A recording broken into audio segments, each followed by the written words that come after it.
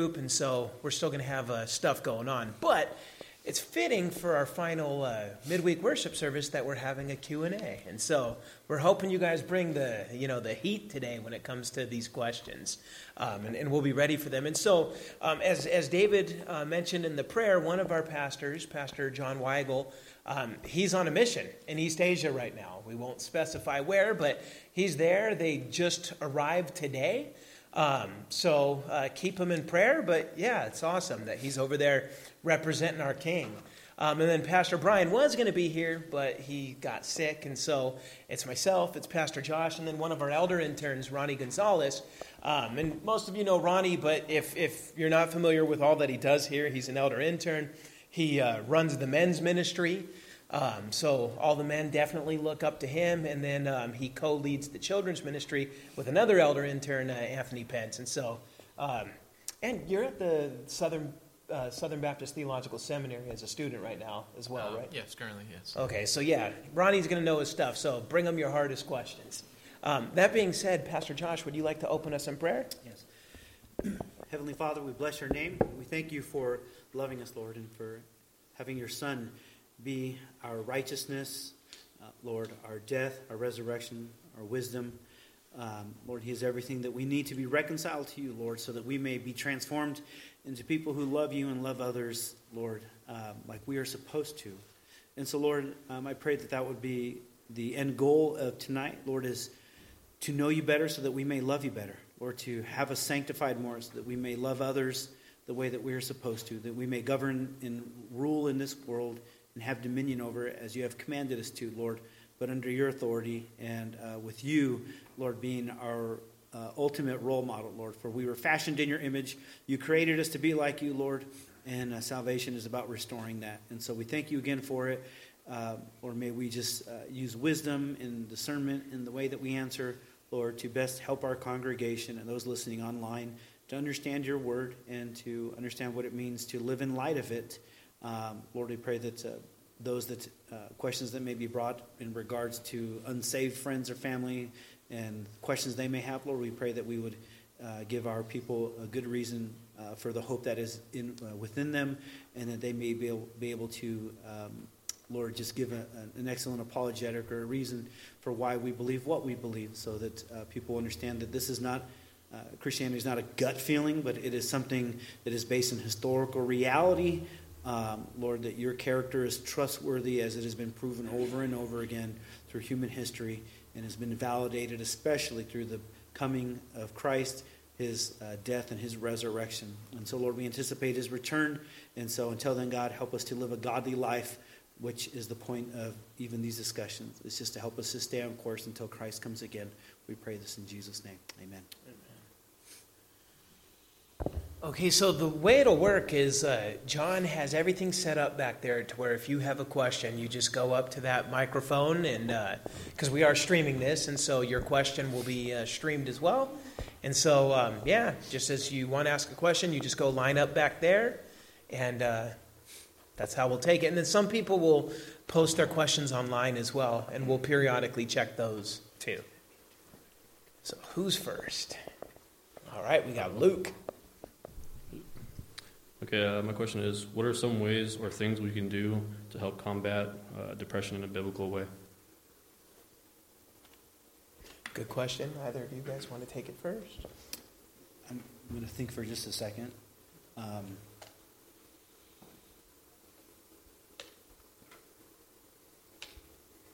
For just spouting off answers.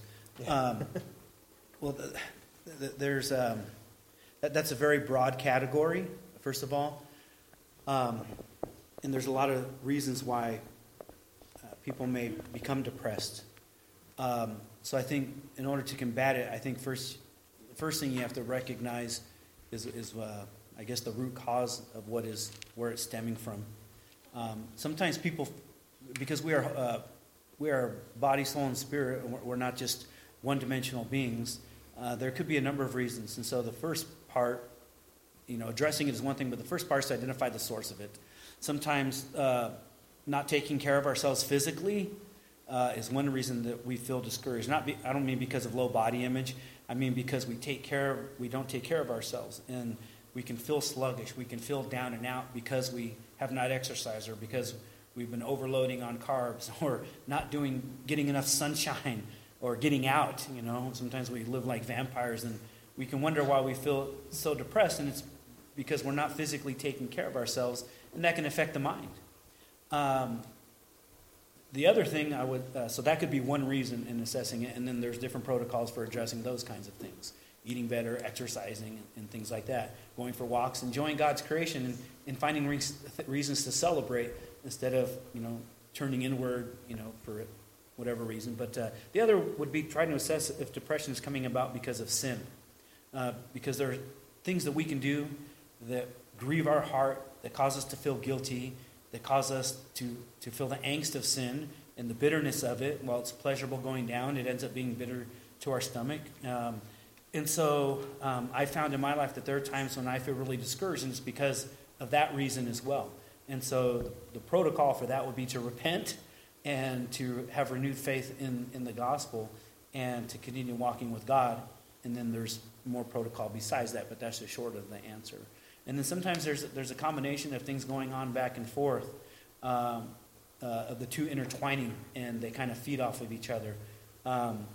So I know that's not a concise answer, but that's because the question is more broad.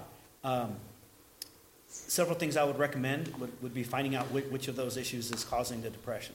Okay, sometimes it's the way that we've mentally trained ourselves to think. We haven't trained ourselves to put off depressed thinking, and we haven't trained ourselves in rejoicing. So one of the things I recommend is getting around God's people. I believe engaging in worship with the body, not just by ourselves, but in order to hear joyful singing and to practice that, so that we are not just focusing on not being depressed, but we're exercising joy with God's people. And to hear joyful people sung and being around joyful people is one of the ways that helps that. Also, focusing on the gospel and remembering that Christ is coming to remove our tendency to wander into those things or to be affected by those things. That's just the tip of the iceberg, brother. There's so many other things that we can look at. There are particular scriptures to focus on, like Psalm 42 and Psalm 43, to talk about the downcast soul and finding our hope and joy and salvation in the Lord. I would also point people to Philippians. The entire book, a huge theme that runs throughout it is joy. And we see that expressed in the life of the apostle who is in prison, who you'd think would be depressed, but nevertheless he's rejoicing because he's focused on not the circumstance, but the activity of God around him. And so I would say that's another way that you can help combat depression and discouragement, is to focus on what God is doing rather than turning inward and having everything be about our little realm. Does that make sense? So focusing on the activity of God to help pull us out of our self-centered tendency to think of things. But anyway, that's just barely scratching the tip of the iceberg. Those are just a few general suggestions. Yeah, if I could add to that, because all that was an excellent answer. There's whole books written on this, and I'm not talking about from like the secular standpoint. I'm talking about from the biblical counseling standpoint. Entire books dedicated to the subject. And so what I would reiterate, and really all I'm doing is saying the same thing Josh said, but just maybe a tad bit differently, right? You want to observe yourself. Observe yourself very carefully. So for example, because as Pastor Josh said, it might be physical. Right? It might be a physical thing, and when I say that, I'm not talking about you have a chemical imbalance in your brain.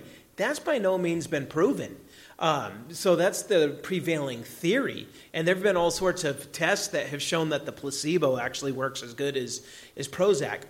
All that to say, though, it could be that there's a medication that you're on that leads to those thoughts, or there could be a medication that your body needs that you've gone off of. And so now it's throwing you physically out of equilibrium, and you're not getting sleep, you're not getting circulation and all that kind of stuff. That could be causing it. And so what you want to do is you want to track that. You want to look at yourself and say, hey, I've been feeling this way predominantly since this date. And then you start looking for external factors. Are there things that I did or didn't do starting on that date that I've continued that could be related to this? And then you test it, right? You go and test it, change the circumstance, and see if it goes away. If so, then you know it's because of a physiological thing that you've done to your body. Now, if it's a spiritual thing, which and this is just my own observations, counseling depressed people and helping depressed people, 100% of the time, unless it's a medical thing like we're just talking about, like you've gone off a medication or gone on a medication, 100% of the time it's some outward circumstance. My girlfriend broke up with me, or I got a really bad score on my math test, or, I lost my job, or our hours are being cut, or whatever. It's always some sort of circumstance in their life, and then all of a sudden people get depressed. Well, in that case, it's obviously not medical, because this is being caused by the way you're reacting to circumstances in your life. And so ultimately it ends up stemming from a grumbling spirit at that point, thinking that I don't deserve this. If I were God, I would never let this happen to me. Rather than trusting the Lord day by day, and his grace being enough for you each day. So that's what I would look to for that. And then finally, sometimes there's just been a chronic level of sin and bad decisions that have put somebody in such a hole that they feel hopeless. And really the only way out is to backtrack and go back the way you came. So the way that we would explain it in biblical counseling is there was a circumstance that came to your life, and there's a biblical response and a sinful response. And you chose a sinful response, right? And so then that creates another problem called a complicating problem. And when it comes to that problem, you could repent and go back to that original problem and start trying to fix that. Or you could now respond to the second problem, also with the sinful response, which then leads to another complicating problem. And that goes on and on and on as you keep digging yourself down the hole. And before long, you're at the bottom of a whirlpool and you don't know how to get back. Well, the way you get back is go back to the previous complicating problem, that previous sinful response, and repent of it. And to the best that you can, fix that. Then go back to the one before that. It takes time, but eventually you get out of the hole. And so that's really the only thing I could add to it. What Steve was doing is studying yourself, journaling helps that, which you record the times when you're depressed and maybe something that preceded it, and you might find that certain things trigger it, which is basically what he's getting at. And it's helpful to find a scripture that says, this is how I'm supposed to respond to those things, but here's how I'm really responding. Yeah. And you start keeping track of how you obey or disobey God in light of that circumstance. And really, when you look at your life is a sum total of every experience that you've ever had in this world and how you've obeyed or disobeyed God. And you've either trained yourself in righteousness or trained yourself in unrighteousness. And there are a lot of times when depressed people, their default is to go into sulk mode, or they don't have a proper understanding of how life operates in this fallen world. And so they set themselves up for high expectations, and the world underdelivers, and they've trained themselves, I deserve more, and the world doesn't bring it. And so self-pity comes in. That's where a lot of depression comes in. And so you start realizing, I have a biblical view, and every time anything bad happens, this is my default mode, is self-pity or retreat or inward focus or withdrawal. All these things that depression just continues to feed off, or it encourages it. So knowing yourself is huge in journaling. And then finding people and being around people that have worked through that and are no longer dealing with that on a regular basis, even though it still happens every once in a while, Perfect. And as personal testimony, when I've been depressed, like I call them like onesies and twosies, where I'm like depressed for a day or two, it's usually when I'm not getting sleep. Yeah. Is what I found. Now, when I find myself in like a period of depression, 100% of the time it's been sin on my part. Not always like something that I did, but the way I've been thinking. Usually it's a grumbling spirit, a discontent spirit. And so one diagnostic tool that can help you really get to the bottom of it, if that's what's going on, is ask yourself these questions. Ask yourself, what am I getting that I'm not wanting? Right? And then you really write that down, like, hey, I'm getting this. Maybe it's like from your spouse, she's talking back, or maybe it's your job, some circumstance, you're getting something you don't want. Or the other side of it, what am I wanting that I'm not getting? What is it that I expect that I should have in my life, but I'm not getting it? And then you really start to think, wow, because I'm not getting what I want, and because I'm getting things I don't want, now all of a sudden I feel in the dumps and don't care if I live or die, and stuff like that. And I've been there, right? And the way out is asking those questions and then realizing just how narcissistic we are being when we're going to let ourselves get that way because things aren't going the way that we wish they would go. Again, there's a lot of Psalms and stuff like that that help us work through pretty much the circumstances of life that aren't fun. Yeah. And this is the kind of question that might be worth having a whole Q&A on. Yeah. It really is. And there's more things keep popping up. And I would say don't pigeonhole yourself into, like, this is just my personality. And this is just how I am. This is my disposition. If you do that, then you have no reason to change because it's how you are. I have to tell you that you are made in the image of God. Our God is not a depressed God, is he? He's a joyful God who takes delight in himself above all. And any depression that we experience is either a result of the fall in some way, whether our own faults or because our bodies are messed up or because of sin. And so there is transformation that is available from God. And Christ died and rose again that we would never be that discouraged or broken again. And so ultimate redemption is coming, but there is momentary relief from that as we conform to the image of God. But don't ever try to say, well, this is just my personality. This is just how I am, because you'll be a victim to that your whole life as long as you maintain that mentality. Ronnie, you got anything? That was great. No, I'm just here to field questions on the maybe like 90s cartoons, Power Rangers, Ninja Turtles, stuff like that. So, no, that was brilliant. Thank you. And let me just add one small little thing based on what Pastor Josh just said. You know, people want to identify themselves based on these labels, but we don't do that with anything else, right? People will say, I'm bipolar, or I am depressed, or I am, but does anybody say, I am cancer? I am a heart attack? Somehow we've let the therapeutic world out there reduce your existence and identity down to these, which isn't even something the medical industry does with real illnesses. So just keep that in mind. You are not the way you feel. You're made in the image of God, and we're redeemed, and we're called to higher things.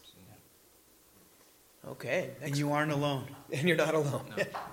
I went through a year-long depression in 2011, so I understand what it's like to feel like that. So you have pastors that sympathize and empathize. You have brothers and sisters in the church that have been through it and have gotten out of it, and so you need each other. You will never be the whole Christian that God intended you to be apart from the body of Christ. Do you understand that?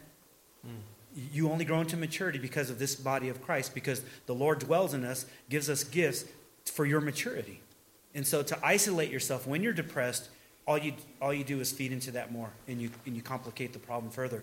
And that's what a lot of depressed people do. They isolate themselves away from the church. That is what you need more than anything, because that is where God dwells, gifting people to love you and to bless you and to help you out of that. So don't do your default mode and go into retreat when you feel depressed. You're only making it worse. We could go on. Yeah. All right. As Pastor Josh said, Thank this you, could be brother. the whole thing. Yeah, it really could. It really could. Hopefully that's helpful. All right, David. So I had a couple this evening that are directed at the pastors, but only so far 2 of you here, but I think it can still apply. So I think Josh kind of answered this recently in his sermon on Sunday when he gave an example about when he first was called to preach. But when did each of you know you wanted to become a pastor and preach the word? And during that journey, was there any point where you tried to ignore that calling or run from it? Want me to go? Do you feel called to ministry? Pastoring? You're an elder intern, and you're going to seminary, but don't know if it's... Yeah, that's a question I've definitely struggled with for sure. It's as a new convert, or as a someone that was returning back into the fold just a few years ago. As a kid, I went to church. That's why I mentioned that. Like growing up, I went to church and was baptized as a kid. I don't know if I fully comprehended it, which is why again I was baptized as an adult. But with that, I had this tremendous, like probably many of you had this tremendous, like just insatiable appetite for the Word of God. Like just this renewed, like just vigor and just energy. I couldn't get enough of the Word of God. And sharing with people my faith, right? Believers and non-believers. Any conversations I could have, anyone who would bother to hear me out, right? And so there was definitely moments where I've felt that calling more strongly. And then there's also, I guess, coming to the realization where, like, I think all of us are called to be we're all called to be those missionaries as it is in our lives, right? In the lives of others and wherever God has placed us. We're supposed to bloom wherever we're planted. And so I think, do I feel I'm called to ministry? Yes, I feel I'm called to ministry in some form, whether that's pastoral in the long run. I leave that to God, really. I just, for my personal sake, I just, again, continue to learn or try to seek to learn as much as I can about the Word of God and apply it in my own life, help others to do the same. There is, I think, another side of the coin as well, where it's the recognition on others' behalf that you have this special calling, and I think that's not something you can that's the part of it you can't fabricate, right? That's the part of which you can't be fooled of, and it's something that others will see in you or they won't, and I think it's a process. Yeah, for me, and let me, I guess, baptize it with this first. You have some people who act like if it's not like Moses, then it's not from God. Meaning, like, you have to be the reluctant prophet, the one running from it, until God finally, like, breaks your arms and forces you to be a pastor against your will. And I don't think that's the way it normally is. You know, 1 Timothy chapter 3 says, if you have this desire, it's a noble desire. This is something we're encouraged to have if it's something that we feel the Lord's calling us to do. And so for me, I became a Christian at 17 years old, and within a couple months, I knew I wanted to be a pastor. Kind of like what Ronnie said, I had an insatiable desire and hunger for the Word of God. I could not put it down until I got to Leviticus. But then I realized I could just go to Matthew. And so I kept at it. I was like keeping my preacher up all night with all those questions, like where did Cain get his wife? I just wanted to know. And I couldn't stop talking to others about it, to where I think my dad threatened to kick me out of the house because I was talking about it so much. And so I knew at that point, and I started talking to my preacher like, hey, what do I have to do to become a pastor? Now, the thing that made it to where I didn't pursue it right away is it was a Church of Christ that I got saved in. And, you know, they're off on some of their theology. And within about a year, I realized that. And, of course, but I did buy into some of their junk that all the other churches are jacked up too, even more jacked up. So pretty much I thought to myself, well, I'm not going to go to any Bible college and get a jacked up education. And so I went to regular college, and the only thing I liked was history, and that kind of like sealed my fate for a while. If you get a history degree, there's only one job you could do, and that's teach. And so I had to become a public school teacher, but in that time, my desire never died to be a pastor. So you have to ask yourself, even in that situation, was I doing things that were kind of pastoral? Well, yes, I was studying the Word. I was constantly finding avenues to teach it, whether it was in my church or even having a Bible study in my house or running Christian Club at the school I was at. When friends had marriage issues, I became the unofficial marriage counselor trying to help them. I mean, it was just all, I didn't realize at the time that I was functioning as a pastor, but I was. In some respect. And then even when I was at Bonnie's parents' house, you know, I thought I was just there playing video games with her brothers. But a lot of times I turned it into a conversation about God. And then we'd go toilet paper houses. I wasn't a good role model. But then we'd come back and talk more about God. And so the thing is, it was there. And then later I realized I'm wasting my life is what I felt as a teacher. And I don't mean that to anybody else who's a teacher. That's just how I felt. And so at that point, I decided that, you know what, I just need to go head on into this. So I enrolled at Liberty Seminary, and my plan was to become a full-time Army chaplain and, you know, jump out of the plane, an Army plane, holding a Bible, having a parachute, and then saying, repent, as I'm slowly descending to the earth. And that was my plan. But God had different plans, those local church plans, and I'm very thankful for that. Thank you for asking that question, brother. This is probably one of my favorite questions anybody's ever asked. Not because we get to talk about ourselves, but it's just amazing to ponder back and think about the grace of God. I was a senior in high school when I had altered my life course for most of my junior and high school years. I wanted to go to college to be a heart surgeon. And so I had applied to several schools. The school I wanted to go to, because I lived in San Diego at that time, was University of California, San Diego. and my senior year I got accepted to it. And I remember my parents had been through a nasty divorce prior to all of that, and this went on through my 9th, 10th, 11th, and 12th grade year. It was a long divorce, messy and ugly and constant bickering and fighting and not liking either of my parents during that time. And during all that time, my church loved on me. They cared for me. I had previously, it was ugly. My mom, I love her. I don't know that she's a believer, but she ended up having an affair in the church and with one of the deacons. And she left the church. This was after my parents were even split up. And nevertheless, my church never stopped loving me. They kept helping us go to summer camp, the camp that we take our kids to now for winter camp. And they just loved on me and my brother. And even the lady whose husband was unfaithful to her, the church organist, never gave me and my brother the stink eye. And we were there. And we could have had even though we weren't the adulterers, we could have had a scarlet adulterer's child label put on us, like the scarlet, scarlet A. And anyway, because of that, I noticed how much God's church loved us. And I had always cared about my friends getting saved and witnessed to my family. But during my senior year, when I got that letter that said I got accepted to UCSD, I was happy. But in that moment, anxiety just came all over me. I began to panic and literally have an anxiety attack in my house. And I'm a senior in high school. You don't really have much. I guess you do have a lot to be anxious about. But I started pacing around the house, and I remember feeling lost in my own house. And randomly, and I don't want to say this was God putting the thought in my head, but somehow the thought of going to Bible college to become a pastor came into my head. And the anxiety just went away, like instantly just left my body. And I'm like, oh, that would be great. I'm like, wait a minute, no. What are you talking about? You've committed your life to wanting to be a doctor. Your girlfriend that you've been dating, you told her you'd buy a Porsche when you guys got married. You've made commitments. You got to keep your word. Jenny was my girlfriend at the time and my wife now. And panic came over me. Oh, my gosh. And then Bible college entered my mind, and the anxiety went away.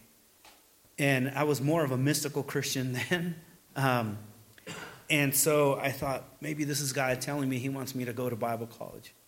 But the thought of going to Bible college I'll tell you this, I was never much of a leader. I was 117 pounds when I graduated high school.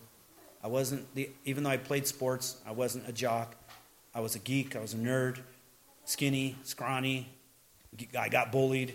So I was never a leader in the sense that you would think. And so being a pastor was probably contrary to anything that I would have ever wanted to do. I didn't enjoy speaking in front of people in public settings. I didn't just naturally go out and lead people. History was one of my hardest subjects, so was geography. So were the social studies, so were languages. Even though I got A's in them, it did not come easy. It was a struggle. I liked math and science and all that kind of stuff. And so going off to Bible college to learn about history and learn about languages and learn about people was contrary to the way my mind naturally gravitated towards.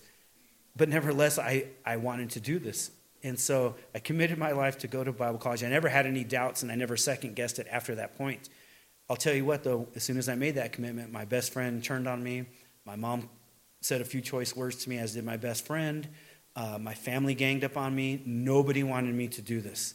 The only people that were supportive was my church. And so I remember in my senior year in high school, in my English class, writing a letter where they were going to take one of those time capsules and bury it. And I remember writing a letter to myself. Dear Josh, whenever they dig us up, you're going to look back and you're going to remember how much opposition you had towards this. This is the general idea of the letter. And just know that you got to stick with this and you'll be glad that you did.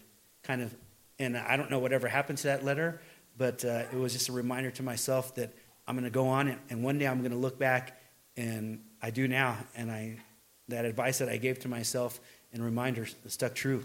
But never had any doubt whatsoever. I went to not the best Bible college. I didn't receive the best theological training. I never went to seminary. But nevertheless, I graduated after 5 years, 1 year off. But this is how confident I was that God wanted me in ministry. I just showed up to the Bible college that I wanted to go to and hoped that I would get some loans or find a place to stay. I just showed up with no notice whatsoever. Finished my first year. That second year, I stayed home and didn't go off to school. The third year, I basically did the same thing. Just drove out to Springfield, Missouri, and said, here I am to go to school. And then the next year, my wife and I got married, and we didn't have an apartment. We didn't have jobs because we just taken the summer off. We didn't know, so we didn't have a car. And we got married, and this is how confident we were. God wants us in ministry, so we're going to go out there with no home to live in, no car, no jobs, and we're going to trust that God's going to provide for us because this is what He wants us to do. That's how confident we were. I wouldn't say that was wise. I think that's a little foolish, but that's how confident we were as young people with very little responsibility. And so we went out, and within a week we had a place to live. As we were walking home from the grocery store one day, my friend drove by and said, what are you guys walking for? And we're like, we just got married. We don't have a car. You want to buy this one for $400? Done deal, right? And then not too long after that, we got jobs. Like God literally just provided. So my whole life, because of the Lord's provision, even through my foolishness, He has always made sure that we've just kept moving forward in ministry. There's never been a time when I've doubted it. I don't think I have the natural gift of leadership where like I want to be a football captain, coach, or quarterback. Out in the world, I don't lead anything. This is the only place where I lead. So I believe that's a spiritual gift that God has gifted me with. And so along with teaching, I've always done well in teaching.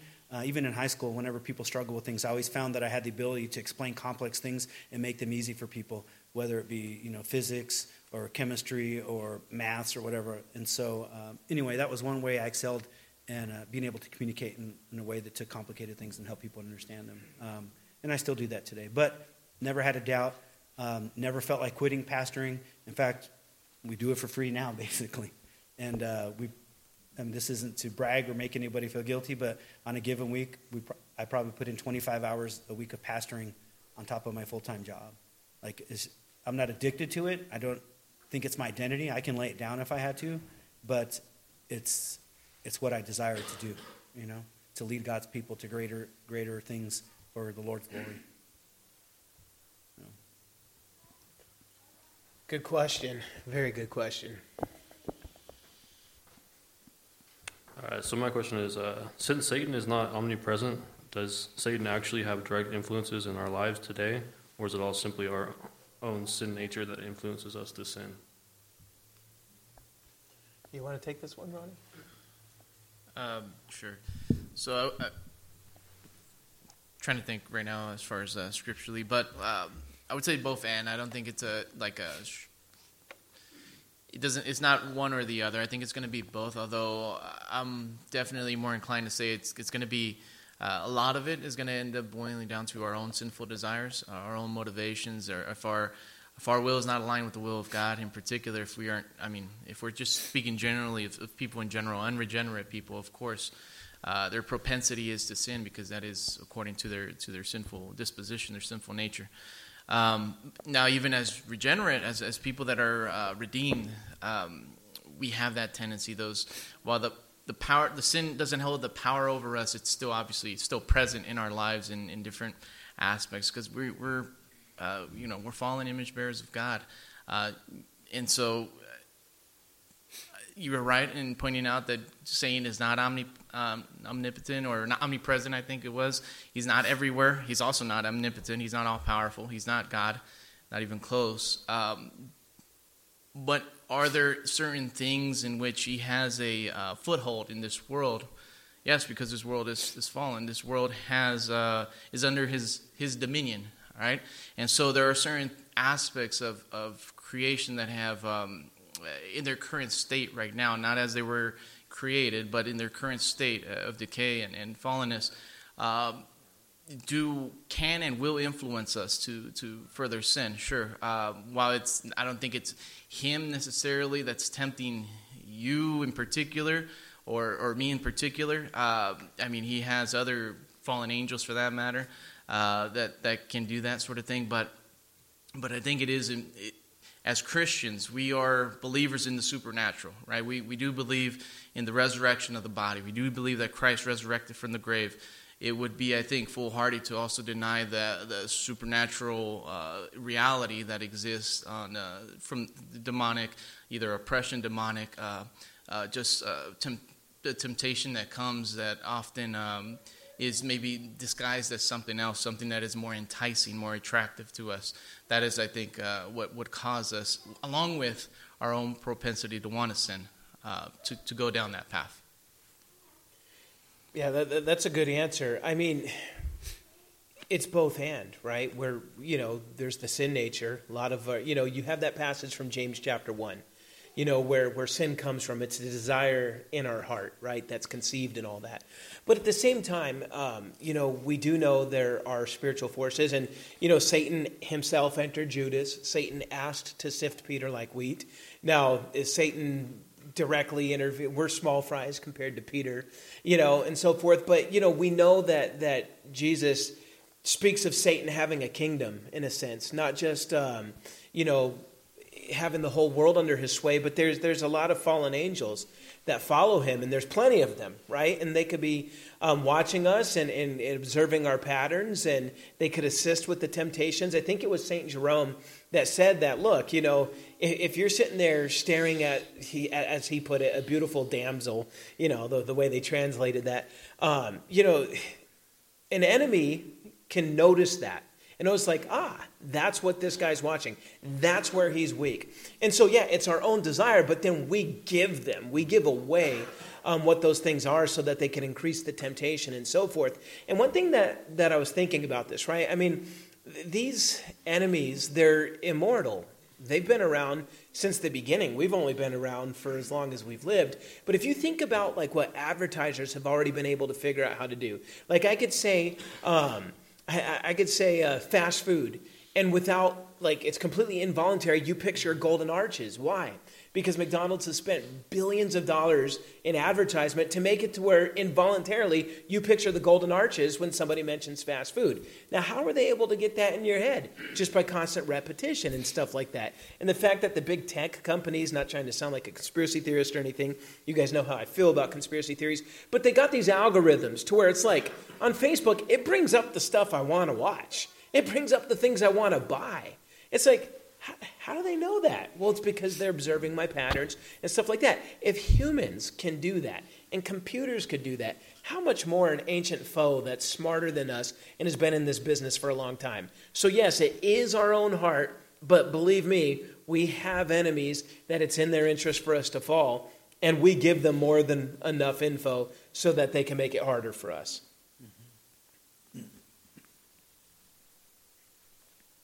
The only thing, while he isn't omnipresent, let me think about it. If we went hunting, we can set traps in any number of places, and we don't actually physically have to be present to have an effect at catching something, do we? Set a bear trap, because you, by design, set a trap. 2 Corinthians chapter 2, verse 11, Paul's addressing forgiveness and unforgiveness, and he talks about how he forgave a particular instance.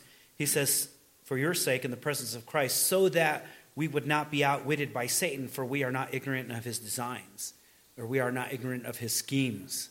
And so there's plenty of schemes out there, traps, designs that Satan has set so that we might fall into, and he's just scurrying around doing his thing, and doesn't even have to be there. So just to address that, but of course we do have our own lusts and our own pride and desires of the flesh that feed into things, but those can intertwine with Satan's desires. And so anyway, just something to add, not a whole lot more. All right, Fernando. So in the book of Acts, there's different accounts of the Holy Spirit coming down to believers.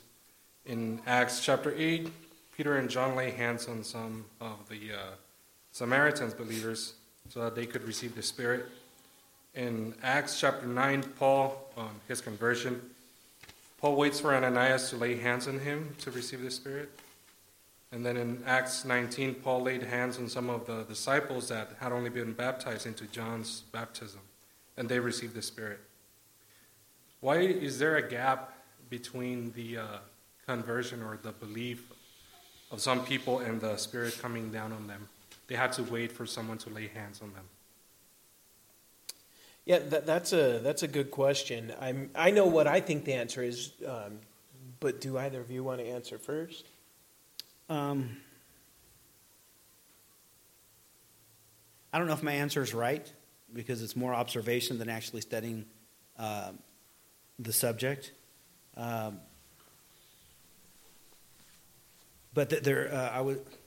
my observation is this: you're in a transitional period from Old Testament to New Testament, in which there were godly believers that were saved, but maybe had not heard of Christ and did not know He came. And so as they're preaching the gospel, it seems to me that the laying on of hands to receive the Spirit was to help recognize that there is a transition taking place from the Old Testament to the New Testament. And that's just an observation. I don't know if that's correct or not, but that just seems to be an initial reaction, because it doesn't seem to be operative now. Anytime now someone believes, they seem to be automatically indwelt with the Spirit, and there's no need for some sort of second blessing, as many people think there is nowadays. But yeah, there's definitely, you can't justify a second blessing from that, which is what people want to do. I think that Acts chapter 19 is the perfect example of what Pastor Josh is saying. The Acts chapter 9, I don't think, with Paul, I don't think it belongs in that, because it's not that he's receiving the Holy Spirit, he's being filled with the Spirit. In the Scripture, if you just do a word study of being filled with the Spirit versus receiving the Spirit, they're different things. Filling is something that happens repeatedly in the life of a believer when the Spirit of God is going to do a specific act in us. And that's what's in play in Acts chapter 9 when Paul's converting. But I think fundamentally, most of these instances in Acts comes down to the fact of the person of Peter. Because, we as Protestants try to get around it, that Jesus said, "To you I give the keys of the kingdom." We try every which way to say that's not what it's saying, but that is what it's saying. What it's not saying is, it's not saying that God is now creating a pope out of Peter and that there's going to be this magical thing called apostolic succession. None of that's there. He's just saying the keys of the kingdom are given to Peter, specifically Peter. Now, what are keys meant to do? To open, right? To open the door. Now, let me ask you this. What kinds of people are there in the world, especially in the book of Acts? You got Jews, you got Gentiles, and you got the Samaritans, which were in between. Okay? And so when it came to Acts chapter 2 and the gospel was preached and the Holy Spirit fell on them and they did these signs and wonders and spoke in tongues, who was there? Peter. He was one who preached. In chapter 10 with Cornelius, when it was the Gentiles, and Peter started preaching, and then they started speaking in tongues. Again, who was there? Peter. But Acts chapter 8, they hear the gospel, they even get baptized, but they didn't have the Holy Spirit. Who wasn't there? Peter. It was just Philip that was there. And so then Peter and John go, lay their hands, and then it happens. By that point, all the main people groups have now received the gospel. The door's been open, and then Peter pretty much disappears off the pages of the Scripture, and it transitions to Paul. So I think the way that Luke arranges it is meant to show all that. Now, Acts chapter 19 is where you get the very unique thing, and I think what Pastor Josh said is perfect about there being a transition. You had, like in chapter 2, you had unbelieving Jews, right? Like Jews who rejected Jesus, but now they accepted him. And then you got the Gentiles who accept him and the Samaritans who accept him.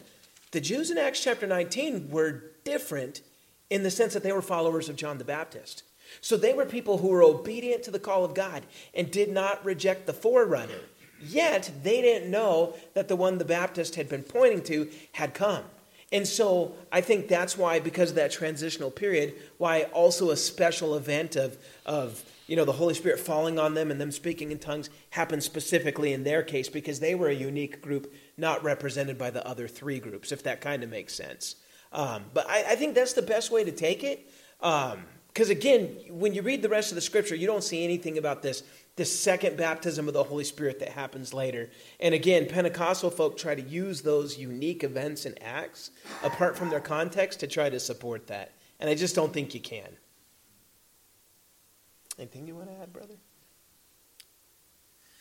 No, just highlighting that what both Pastor Josh and Pastor Steve mentioned. That was really, to me, a big eye-opener as, as you read your Bible, as you read it, and for that matter, read it chronologically, the New Testament, you do start to see that that which happened in Acts, which was the church in its infancy, it looks different. It starts to develop.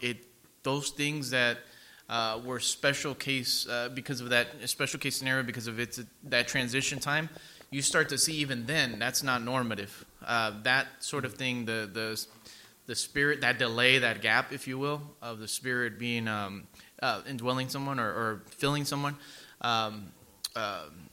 not for the purpose of ministry, but like as after the regeneration or whatever, that you don't see a gap anymore after that. And I think that's an important thing that may get missed, but just keep that in mind. As you read the letters of Paul, you don't see that being an issue anymore.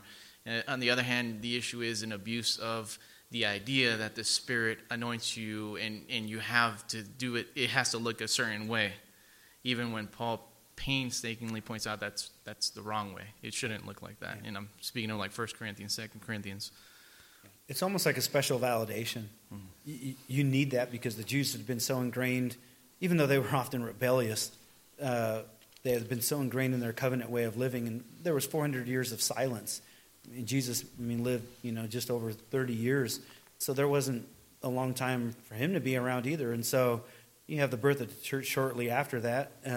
And so his ascension. And so you really need something radically to wake people up, to show something supernatural, so that they will change course, and continue on with where God had been leading them the entire time, or else they would have remained, stuck in the old covenant, awaiting the Messiah, not realizing it had come. And one thing worth adding to that, there's no gap in chapter 2 with the Jews. There's no gap in chapter 10 with the Gentiles. There's not even a gap in chapter 19 with the disciples of John, because they hadn't been baptized into Jesus yet. It was only John's baptism, right? The only gap is with the Samaritans. That's the only one. And that's the only one where Peter wasn't there. And then once he gets there, the Holy Spirit comes. So to me, that really answers that question for us.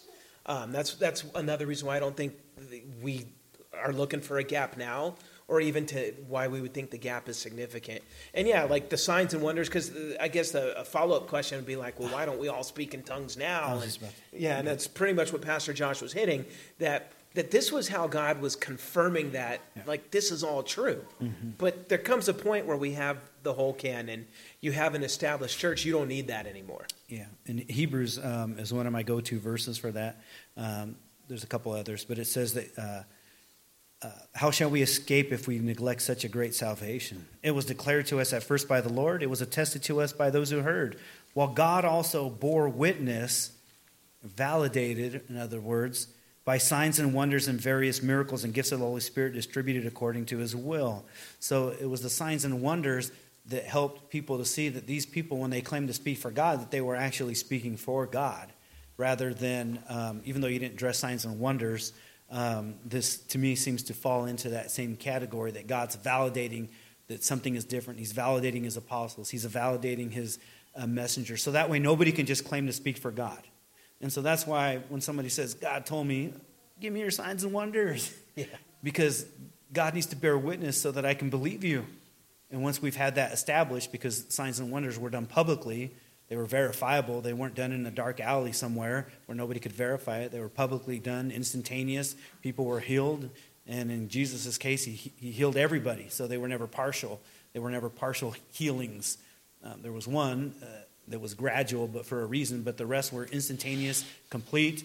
There was no going, oh, you know what, I did have cancer, but now I got it again. And none of that stuff, or healing of illnesses that couldn't be verified. So all of that was to verify that Jesus was the long-awaited Messiah, but also to verify his apostles and messengers too.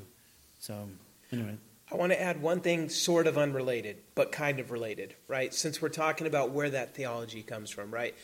Because as Pastor Josh was bringing up, some folks will say that God's talking to them or what have you. And again, our contention is everything God wants us to know is in the Scripture.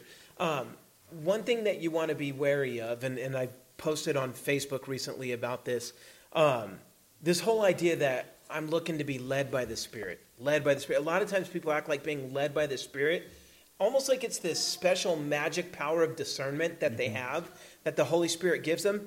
That's not biblical. Right here's your discernment. Yeah. The Word of God. Do you know the phrase led in the Spirit only happens 3 times? You got to test your opinions by Scripture.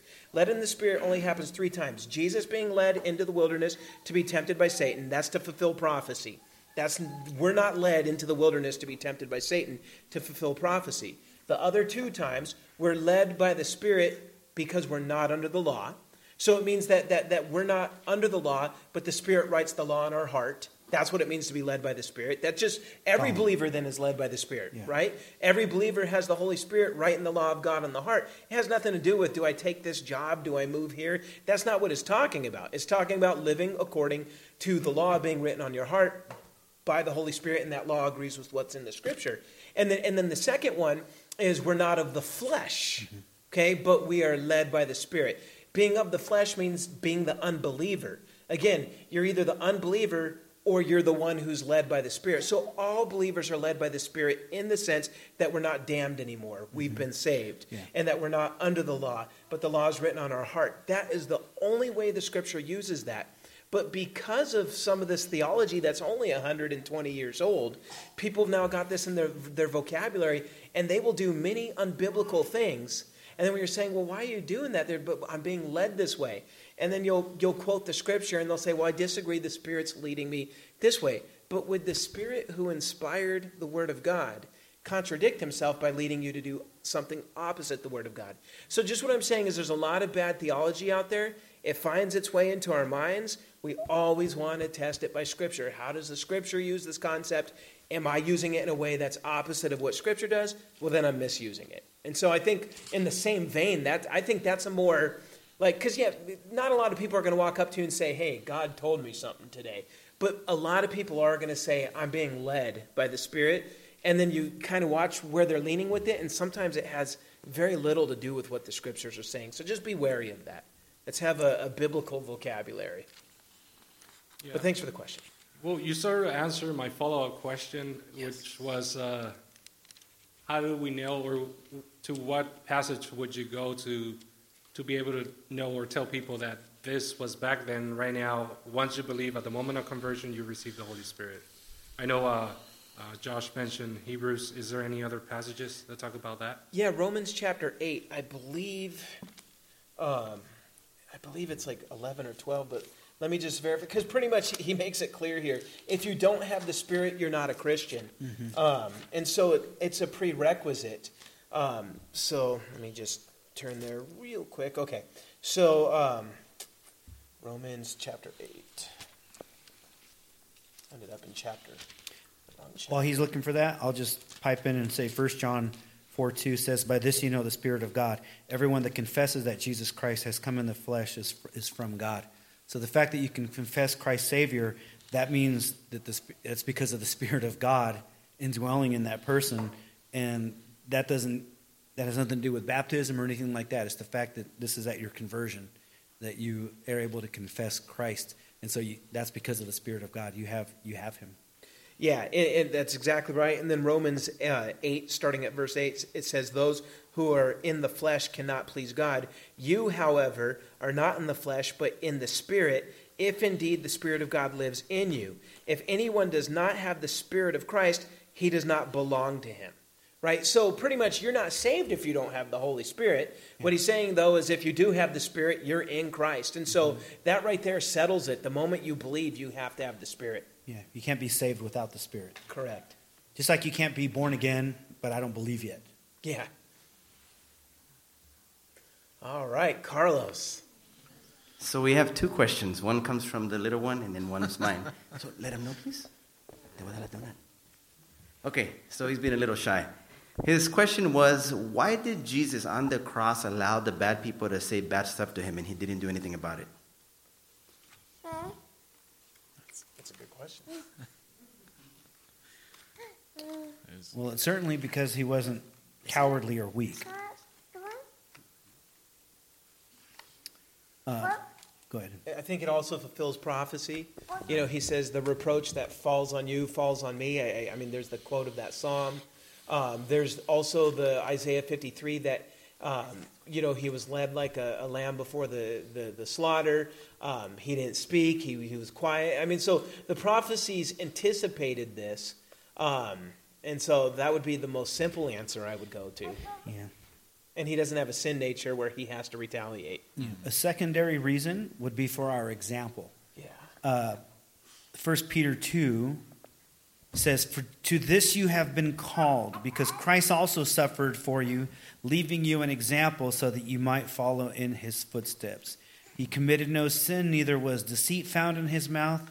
When he was reviled," talking about him being attacked on the cross, "he did not revile in return. And when he suffered, he did not threaten, but continued entrusting himself to him who judges justly." So one of those is, I had to practice this a few weeks ago because there was somebody saying ugly things about me at work that were not true. In fact, that person decided to have a conversation with me today. Anyway, but besides that, I remember thinking, you know what? I don't have to vindicate myself. I don't have to validate myself because Jesus left me the example. When he's falsely attacked, I leave it to God who judges justly. And so we're all going to be persecuted for being a follower of Christ. We're all going to have false things labeled against us. Hopefully they are false and not because of our own sinfulness. But when that happens, we follow the example of Christ. And we entrust ourselves to him who judges justly. So that's one of the other reasons. So when people say mean things about you, you trust God to take care of the situation. You don't have to defend yourself. That's the simple answer. Or that's one of them. Say thank you. All right? He says thank you. Yes, you're welcome. Okay, and then the second question is this. Dealing when you talk to some of our friends who are oneness Pentecostals, they'll typically go to, I believe it's Acts. They'll go to, I believe it's Acts. Let me just get there real quick, sorry. 2:38? Acts 2:38. So they'll quote this and say, "Repent and be baptized, every one of you, in the name of Jesus Christ for the forgiveness of your sins, and you will receive the gift of the Holy Spirit." So essentially what they say is, if anybody knew, the apostles knew, and Peter is they'll say his right-hand man, and so they give us an example to baptize in the name of Jesus. I know that Jesus gave us the formula at the Great Commission to baptize in the name of the Father, Son, and Holy Spirit. But they say those are titles, that's not a name. And so when they say that, the question then is, how do you respond to them by saying, number one, obviously that's what Peter says, but it doesn't necessarily mean that, without making a constructive theological argument based on exegesis. Because there it says, baptize in the name of Jesus, what Peter says. Sure. So without using theology, but using just scripture, what do you tell these guys? Yeah, I mean, so here's the thing. They'll say that it's not a name, but it is a name because the Greek text says baptize them in the name. That is the word name. So the name of the Father, Son, Holy Spirit, it's being used as a name. Not, what did they say, titles? No, I mean, Jesus calls it a name. And then here's the interesting thing, right? You go to Acts 2:38, and we're baptized in the name of Jesus, right? And so what they try to do is equate these. Well, if the name of the Father, Son, and Holy Spirit you're to be baptized in, but you're baptized in the name of Jesus, thus Jesus is the Father, Son, Holy Spirit. But you could bring up probably a dozen scriptures that identify Jesus specifically as the Son. And so, if the first verse, Matthew 28:18, says baptize in the name of the Father, Son, and Holy Spirit, you can't make Jesus mean all those when all those other verses say that Jesus is only the Son. So Jesus only represents the Son in that formula, not the Father and the Holy Spirit. So just, I haven't talked about oneness Pentecostals in a long time, but if you're not sure what that is, if nobody caught on, so that way you're not clueless, a oneness Pentecostal, I believe, is someone who believes there is only one person in the Godhead. Yeah. And the Father is the Son, is the Spirit, and likewise, they are not distinct persons within the Godhead, but it's God wearing a different hat. Like, let me give you an example. I am one person. I went home for a little while, and I put on the husband hat. Earlier, I was at work, and I put on the work hat. And now I'm at church, and I got the pastor hat on. But I'm the same person. I believe that's what oneness Pentecostals mean. And so just to help define that term, and we believe that there is one God who eternally exists in three persons, and that they all possess the full attribute and nature of God, so that there's no difference between them in substance, yet in person they are different. So it is not a contradiction in that they are one in one way, yet three in a different way. They are one in essence, three in person, so that there's no contradiction. We're not saying there's only one person in three persons, and there are three persons, because that's a contradiction. Okay? We're not saying they're one in essence, and then they're all different in essence, because that's a contradiction. They're one in one way, in substance, three in person. So that you have the Father, who is God. I'll show you my tattoo later that I have, the Trinitarian tattoo. It has the word God in the middle, and around the side, the Father, the Son, and Spirit in Latin, and it points to the middle. The Father is God, the Son is God, the Spirit is God. And then in between those, it says the Father is not the Spirit is not the Son is not the Father. So that they are distinct persons, yet one in essence, so that in Christ is the fullness of God. In the Spirit is the fullness of God. In fact, Colossians tells us he's the exact imprint of God. He is the exact icon, the exact image. And it's harder for me to explain the deity of the Holy Spirit let me rephrase that. One of the illustrations that I use to help explain people the eternal sonship of Christ, his eternal deity, is that phrase image. It's a little bit more tricky when explaining the Spirit. But when you think of yourself in your mind, you have an image. It's a mental image, right? Normally you have pictures on your phone and those are images. But that is not you. That is just a representation of you. And the thought that you have of yourself, because you don't know yourself completely, you can't know all your inner organs and every cell in your body. You only have a partial representation of yourself. But God, who existed before all eternity, had an image of himself. And how well would that image be? Total and complete, because God is all-knowing. He knows himself so completely, and he has this full comprehension of himself, this image. Think for a moment if you could extract that image from God's mind, and he's looking at it. What would he see? The complete fullness of God. Where did it come from? From God. How long did it exist? Forever. There was never a time when that didn't exist, and that is who the Son of God is, the image of God. The perfect Son of God, in the fullness of God, who God fellowships with, his complete likeness, the one he sent to bring us back to his likeness. And so that's why we say that the Son is generated, eternally generated. There was never a time when the Son didn't exist. But he's always been God in fullness and completeness. You mentioned one thing. You wanted a caveat thrown in there about, like, scripturally, like from the text. Just a few verses prior to that. Look at starting from verse 32. God has raised this Jesus. We are all witnesses of this. Therefore, since he has been exalted to the right hand of God and has received from the Father the promised Holy Spirit, he has poured out what you both see and hear. Okay, we're going to do violence to the text if we start to say that's all talking about one person.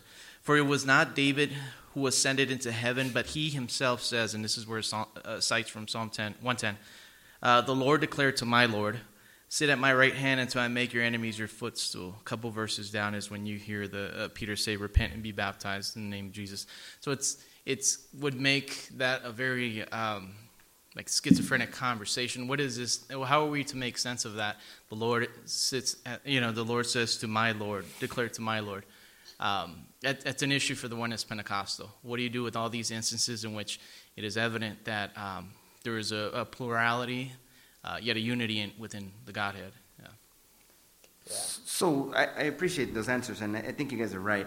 But I guess I'm trying to get to the question of how they're asking it, because while they're wrong in terms of their monistic or just unipersonal Godhead, when they say, like if we think about it, the name Father, Son, and Spirit, I mean, Holy Spirit, that's the only name we have to go with. But the name of Jesus is Jesus, at least in his incarnation. I'm just pushing back to see if they would ask this. But if they're saying, well, it doesn't say name, it says Father, Son, and Spirit. Nobody's name is Father, Son, and Spirit. Those are just essentially roles, if you will. So can we say that when Jesus says in the name of the Father, Son, and Spirit, because like you said, the Father is God, the Son is God. Well, who is this God? And what is his name? Because the three share the name, if that's the case. So where else can we go in Scripture to kind of point to the fact that, because they're obviously wrong in terms of their understanding, because you're right, Ronnie, I think that that's very difficult to answer for them, that, well, there's two at least here that we're talking about, not one. I think the Lord's Prayer helps us to see that too. The Lord's Prayer, and then, because I think simultaneity is an important principle that you could show. So at the baptism of Jesus, you have the Father speaking, the Son being baptized, and the Holy Spirit descending upon him. In the martyrdom of Stephen, he looks up, being filled by the Spirit, he sees the Son at the right hand of the Father. And so, those would be instances where they are all there at the same time. Like at creation. Yeah, and creation would be another example. And so the modalistic conception of God, or the oneness conception that they view, so Ronnie was talking about being a expert on everything 90s. I'm going to bring us to the 80s. If you're a Transformers fan, Astro Train was the first triple changer. So he was a shuttle, a robot, and a train. But that was all just one dude. You can never have all three at the same time, at the same place. Yet in the Scripture, we see Father, Son, Holy Spirit multiple times at the same place, yet distinct from each other, yet God.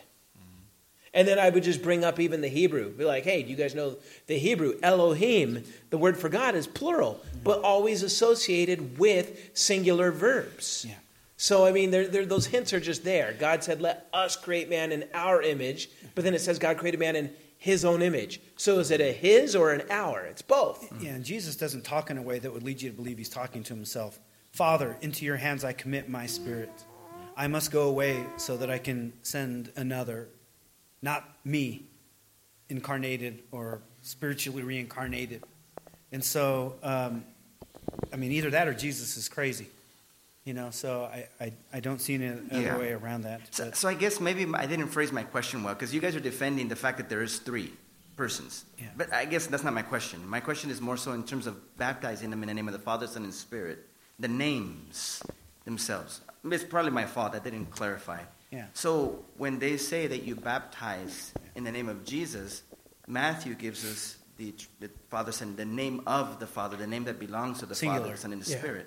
So in that sense, where do we go to Scripture, particularly without doing theological hurdles? That's what I was saying. You find a number of passages that identify Jesus only as the Son.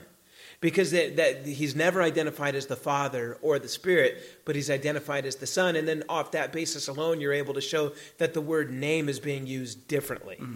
That's how they can't be used in an identical sense. If Jesus, the one whose name we're baptized into in Acts 2:38, is only the Son in that formula in Matthew 28. Okay. Thank you, guys. It's a good question, though.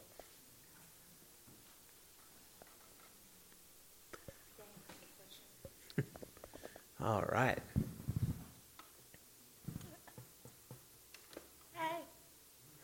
Hey. I just want to know whether it's in the Bible that the genealogy of Mary. Where does it say in the Bible that Jesus was married? The genealogy of Mary. Oh, the genealogy of Mary. Because we recently read just Joseph. And so, obviously, the Messiah came from King David's bloodline. So he wants to know, is there in the Bible the genealogy of Mary? It never directly says it, but most assume that Luke gives us the genealogy of Mary. The problem is it says son of Joseph, But the thing is, when we compare it to Matthew's genealogy, Joseph would have two different dads then.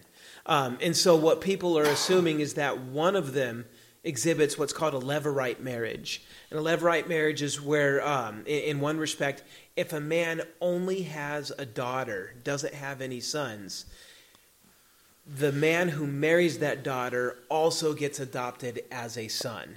and so gets the status of son. And so given that Matthew clearly is the royal lineage, and royal lineage has to come through a father, that leaves us then with Luke having to be the lineage of Mary, since that one's clearly not the royal one because it's not traced through Solomon. It's from David, but not through Solomon. It's through Nathan. And so it would seem that even though it mentions Joseph there, it's mentioning him as the adopted son of Mary's dad. But it doesn't directly say that. So again, you're not going to find a passage that directly says this is Mary's genealogy, but for the longest time throughout church history, that's what people have been saying about Luke, and it does make sense. Wouldn't Mary have to have the bloodline of David? Not necessarily, because Joseph adopted Jesus, he's got the lineage. He inherits everything that's Joseph's. But I do think it's an extra touch of goodness for his claim that he is descended from David through Mary, but he's not descended through the king's line through Mary. So, like, let's say Joseph didn't adopt him, but he still had that lineage from Mary. That wouldn't be enough for him to be the Messiah, because it's not through Solomon, it's through Nathan. And so yeah, the messianic lineage had to come through Joseph's adoption of Jesus. But good question. Thank you. Anything you guys want to add to that? Mm-mm. All right, Luke, he's looking around. You going? Oh, Frank.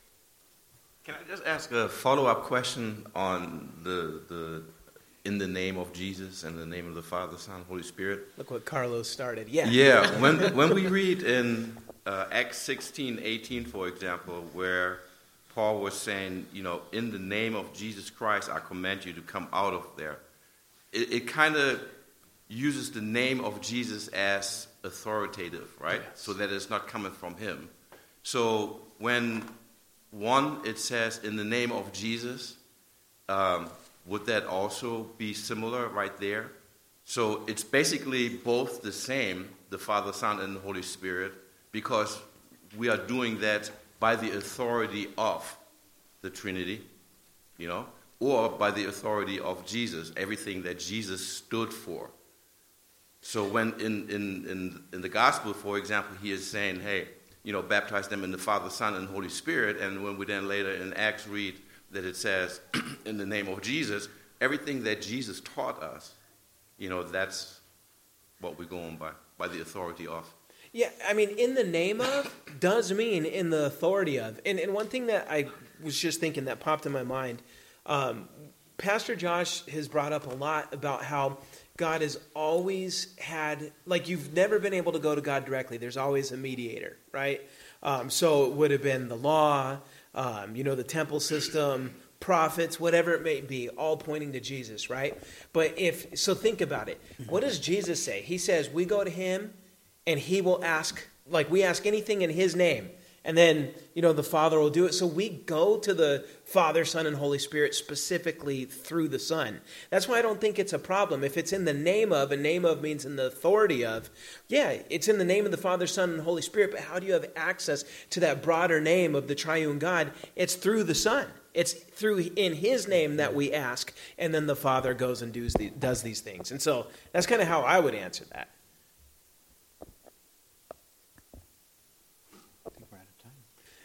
We are, yeah. 8:10. And so good questions, guys. This was a good way to, yeah. Oh, okay. Tell you what. David, you got one more. Real quick before David asks, we want to remind you that next Wednesday we have our all-church Christmas party. Yes. Everyone's invited, and we're going to have some fun. There will be some legends made after this night. There'll be...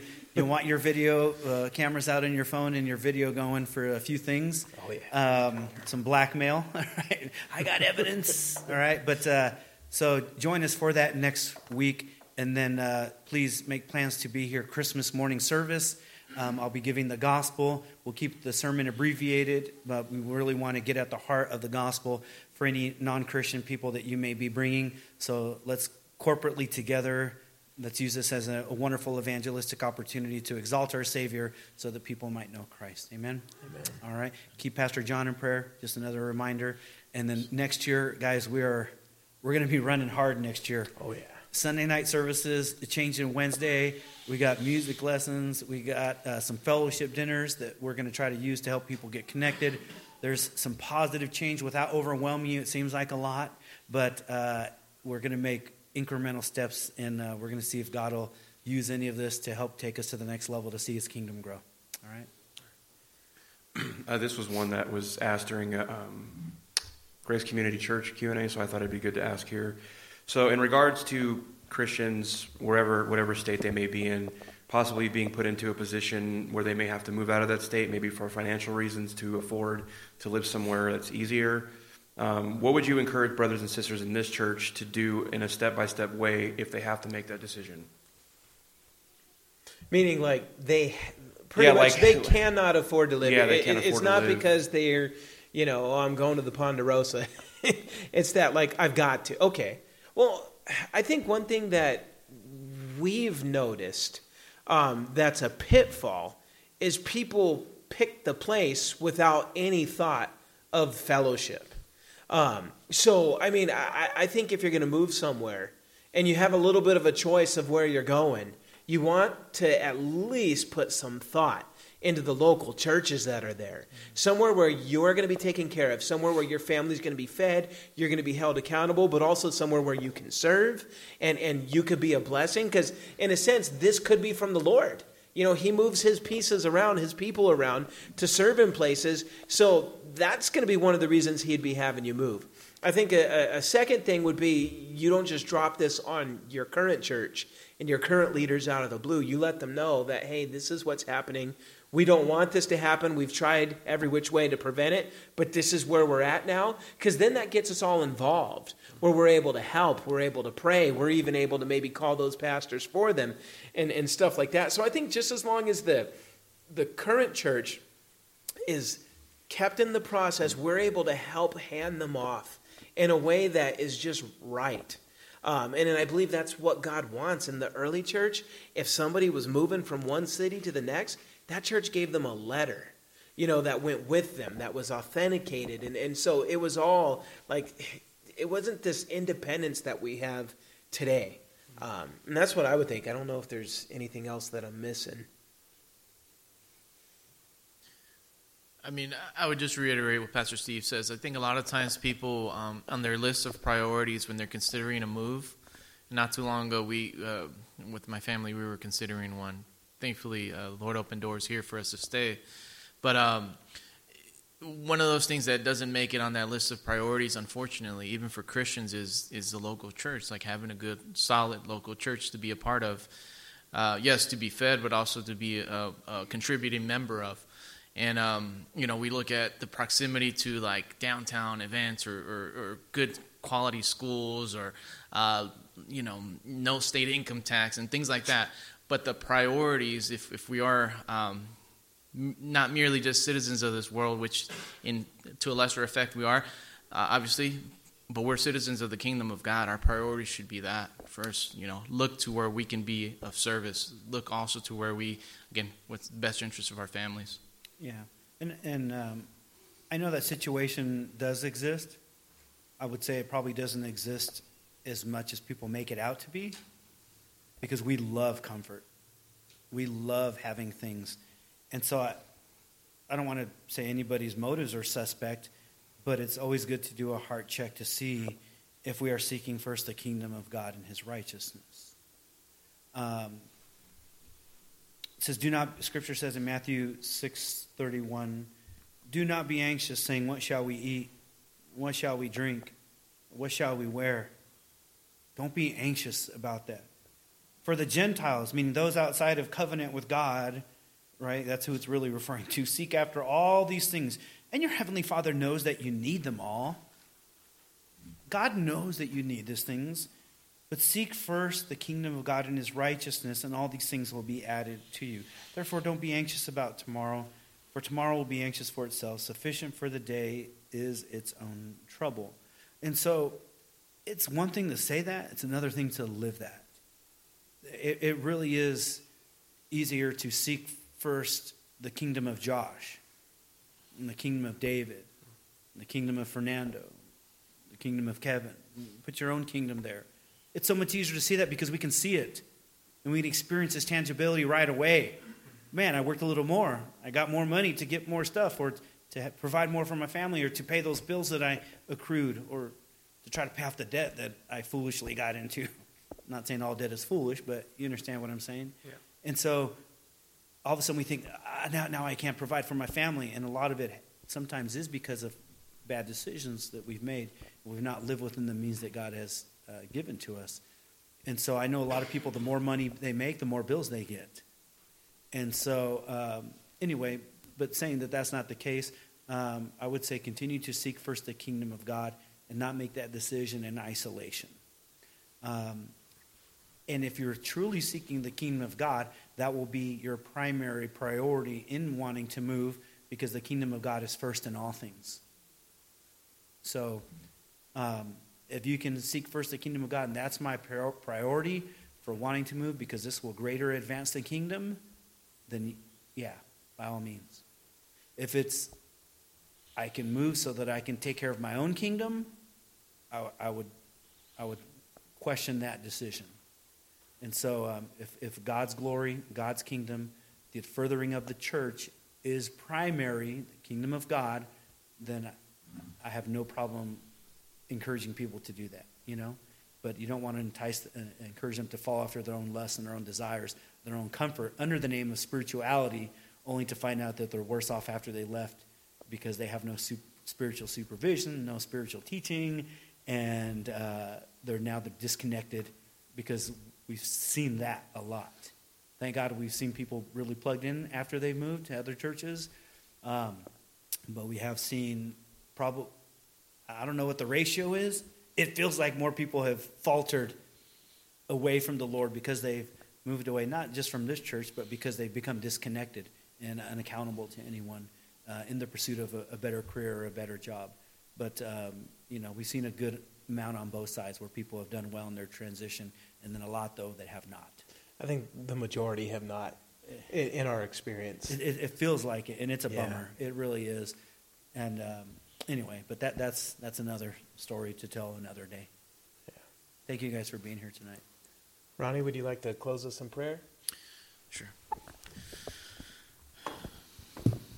Lord God, thank you for allowing us to gather this evening and just to really seek out answers to the questions that may be eating away at us, or just really things that we may be reflecting upon as we try to walk in this world in a way that is both faithful and in line with your will, God. There's many different things that come up, and as we progress throughout this life, many decisions we have to make, and there's things that we come across in Scripture that we may be unclear about, even after leaving this meeting today, things that are going to come to mind. But Lord, may we have the confidence and just knowing that that our salvation is sure, that we have an assurance in that the blood of Christ is sufficient. It covers us and cleanses us of all sin, and that if we walk in the power of the Spirit of you, Lord, we have nothing to fear in this world, or and if we were to doubt at all of anything, Lord, first of all, forgive us for any moments in which we have doubted in you, in your faithfulness. Really, it sounds absurd, but it'd be more reasonable to doubt our very own existence and reality than it is to doubt you. But Lord God, I pray that all of us that are leaving here, we're leaving with a sure foundation that is constantly being built upon every Sunday as we plug into just really being part of your body here at Sovereign Way. And although this is our last Wednesday service per se, there's going to be continuing work, and if anything, an intensifying of your work here at Sovereign Way on Wednesdays and now even on Sunday evenings.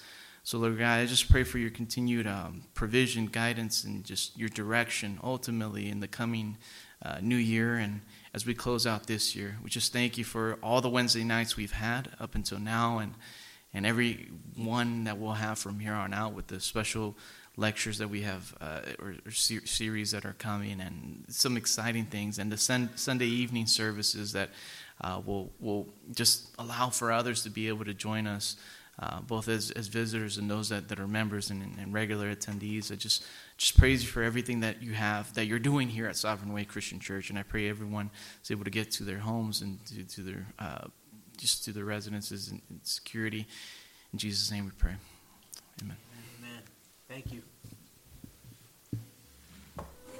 So how'd you like it, brother?